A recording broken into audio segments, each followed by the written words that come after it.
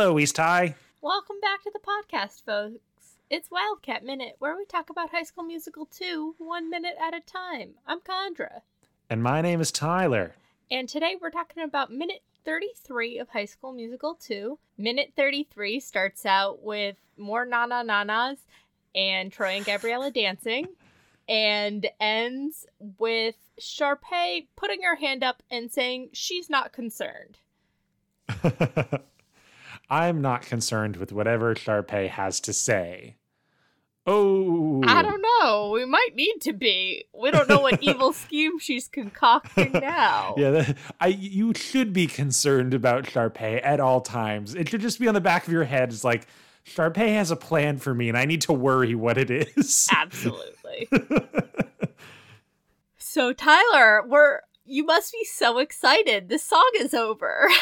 I'm so excited. A peek behind the curtain.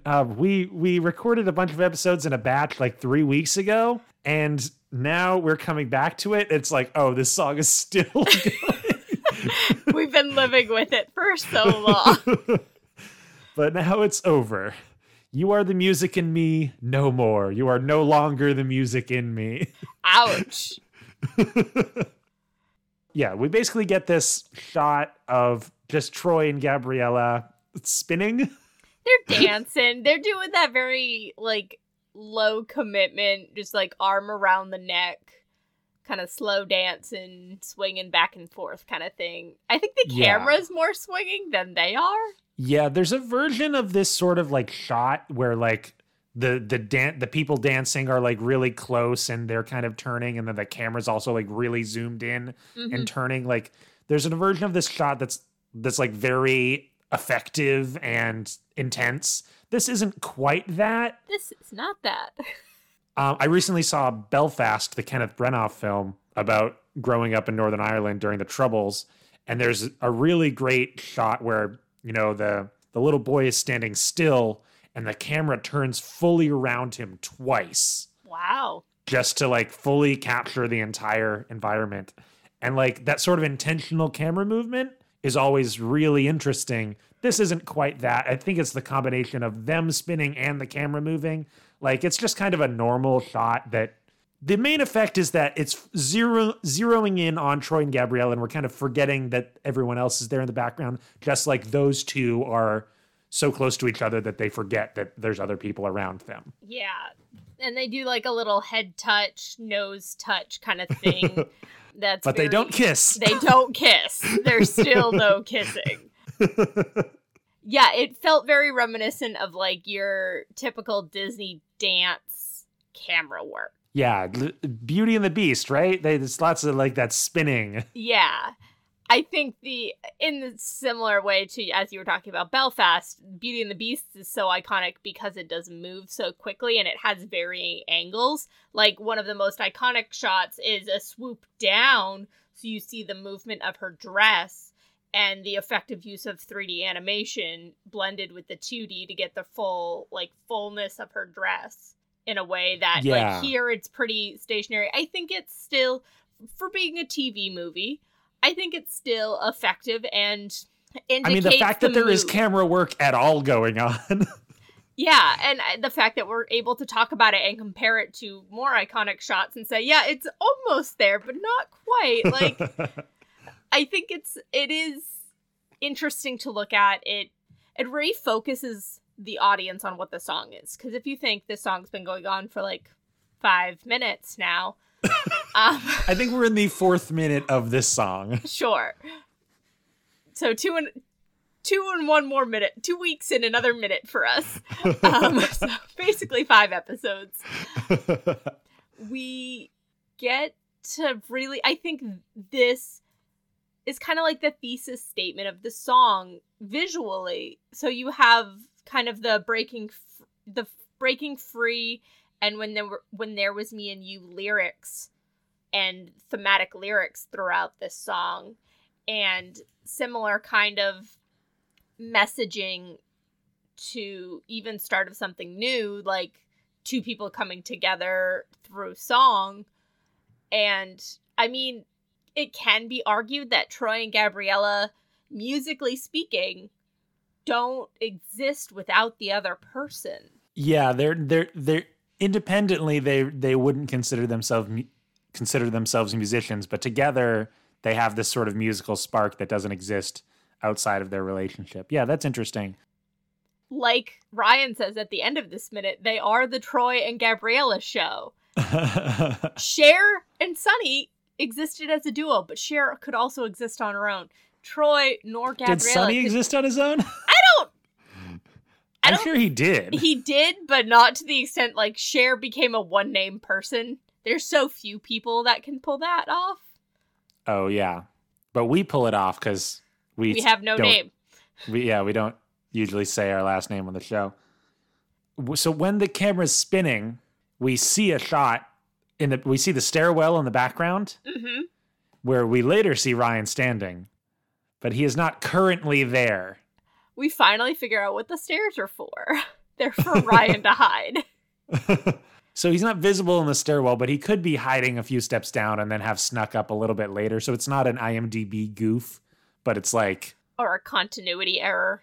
Yeah. But it would have been cool if he was standing there in the background during...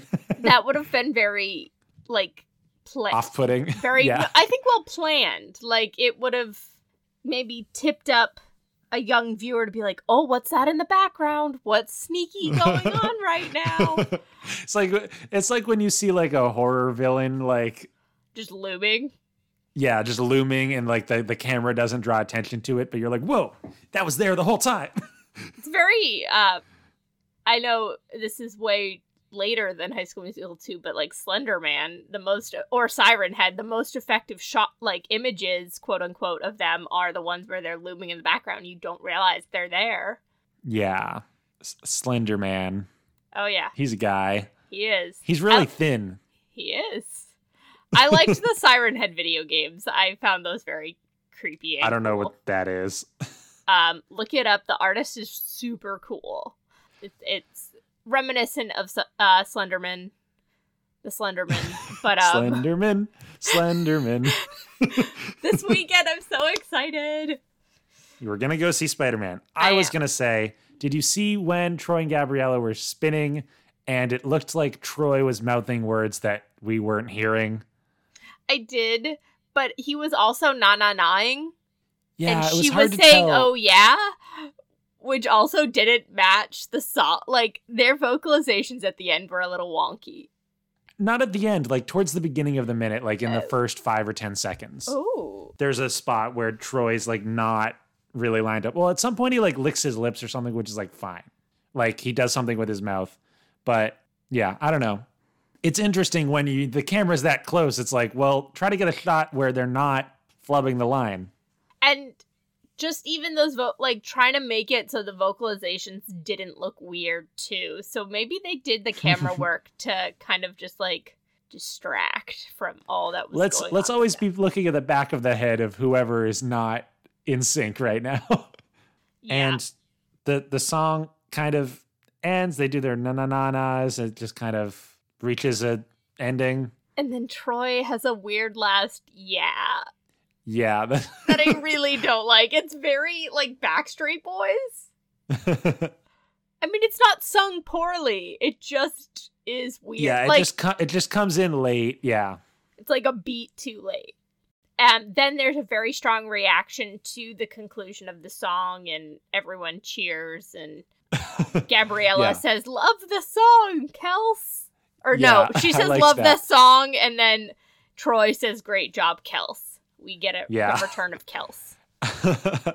And so, everyone claps like they just saw a performance. They were in the everyone else was singing in the background in the reality of the movie. They were all there participating, and then saying "love the song." I guess that is something you do when you were just participating in it. But this is also their first time hearing it. They complimented Kelsey after hearing. It's it seems like everyone else is clapping for Troy and Gabriella. But then Troy and Gabriella thank Kelsey. They redirect the attention. Yeah, which is a good thing. Because it's not their song, it's her song. In the room, but it's still confusing. It doesn't make sense. I don't know. Definitely. No, it is a little weird and jarring. It's a very, like, stark break at the end of the song. It's not like the comedic thing where you're like, oh, I forgot there were other people in the room. Like, yeah, it just kind of happens. They snap back to it very quickly, and everyone. It's not like it's not a joke setup. No, not at all. It's sincere, which is maybe just why we're not expecting it. I hate sincerity. Postmodernism, irony, Shrek. Did you hear? No. Did you hear the sad news? Shrek 4D in Florida is officially closing the second week of January. No. Oh, no. I was amazed they still remembered it existed. Sorry, I've been very theme park heavy lately. What? Why? Anyway. So, the peek behind the curtain to explain why we front-loaded so many apps is I went to Disney for a week, so. Whoa. Did you see any High School Musical merch? I did not. Which is wow. Weird, but what about not? High School Musical, the musical? Yeah, no, that's why I was like thinking series. About it. I was like, I guess they weren't really promoting it right now because it's been out for a hot minute. So they were focused. Lots of Hawkeye merch out there right now. There actually was a bit. I was surprised, but it was more in Kanto and just the general 50th anniversary stuff. So yeah. So they all wrap up the song, and then someone says, "Hey, should we sign up for the talent show?" And Taylor's like, "I've got the signups right here." Yeah, which I thought was effective story expediency. Yeah, definitely. It helps that Taylor is who she is in this situation, and Troy has to make the decision for the team. Well, Kelsey makes puppy eyes at Troy. She's so earnest and so endearing. And Gabriella looks invested, but she more is like looking at Troy like, are you really going to say no to Kelsey? And then Troy makes some puns. Oh my god, I had to write down the exact line because I was like, we are going to talk about this. So he says, maybe we can work this out, but only if we're all in this together. And when he says only if we're all in this together, he grabs Chad's shoulder and like brings him closer. So 2 song titles in one that whole line. thing of making puns off of High School Musical song titles, like I don't know if it was played out at the time. It certainly was in that one Muppet video that we covered. I'm like, the fact that it wasn't that, like, it was all over that Muppet one. But yeah, I guess like definitely today, like saying the titles of High School Musical songs as like a riff is a thing that just exists. Definitely. It's more common nowadays than it probably was back then. I don't really remember all that much. I definitely think like We're All in This Together was probably riffed a lot. But the gall of the writers to be like, yeah, we're going to work this out. The song they literally just finished singing like 5 minutes ago. Yeah, I think in like today's context, it's like High School Musical is like a post-ironic thing that people enjoy. Like they enjoy it sincerely, but they understand that it's silly. Yes. And that brand of humor of making stupid puns about High School Musical is that same sort of relationship. It's like, I'm going to make a bad joke, but it's funny because it's bad, but it's also like funny just because. It's the same deal. Yeah, definitely. There's like I think for younger generations, that's like a branch of humor and interaction with fan culture that exists and is one means of interaction. So then Kelsey is very excited. She gets so excited about schedules. Yeah, I'm going to coordinate all of our schedules so that we can rehearse. She does that thing where she starts talking fast and... Yeah, about like before, during lunch. It's very much what she did to Troy and Gabriella when Darvis You can come over to my house before school. I have a piano. Yeah, that was a good moment in the first movie. Yeah. There was something about that was a lot cuter. It's just like, okay, Kelsey, we know you really love rehearsal. Yeah, I think in the first movie, like, Kelsey was a fresher character. And now, like, it's just like the same beat again. It's not that she's a bad character too. Like, we genuinely like her. It's just they're not utilizing her well. Yeah, like she only has this one specific purpose, and this scene is just like a recreation of the scene in the first movie. Yeah. Where they're like, oh, what's this song you've written? Let's try singing it. Oh, that was really nice. Oh, we need to rehearse it later? Okay. Yeah, and giving the opportunity to perform it in front of others via a talent show. Like, it would be funny if this scene, Miss Darbus walked in and said, you all have a callback. Or Fulton walked in and be like, you're all signing up, right? Or Fulton walking in and saying, you're all fired. More likely. And that's when the camera cuts to someone lurking in the background. Jazz Square lurking in the corner. I love their nicknames. I really do. So it's Ryan lurking on the stairs, and he uses radio names to signal via walkie-talkie to Sharpay that they may have a problem. Sharpay is Golden Throat, and Ryan is Jazz Square. And I just love Jazz Square. What is Ryan. Golden Throat? So I also love Jazz Square. I don't want to skip over that. Jazz Square, great. I'm glad that the writers decided that was his defining characteristic. Because it's not wrong. But what is Golden Throat? Like... Oh, I guess like her singing voice? Yeah. I didn't process that until just like now. Yeah, like how Beyonce's legs are insured for like multi-millions of dollars because that's like a defining feafeture of Beyonce. Sharpay, but one like, of her...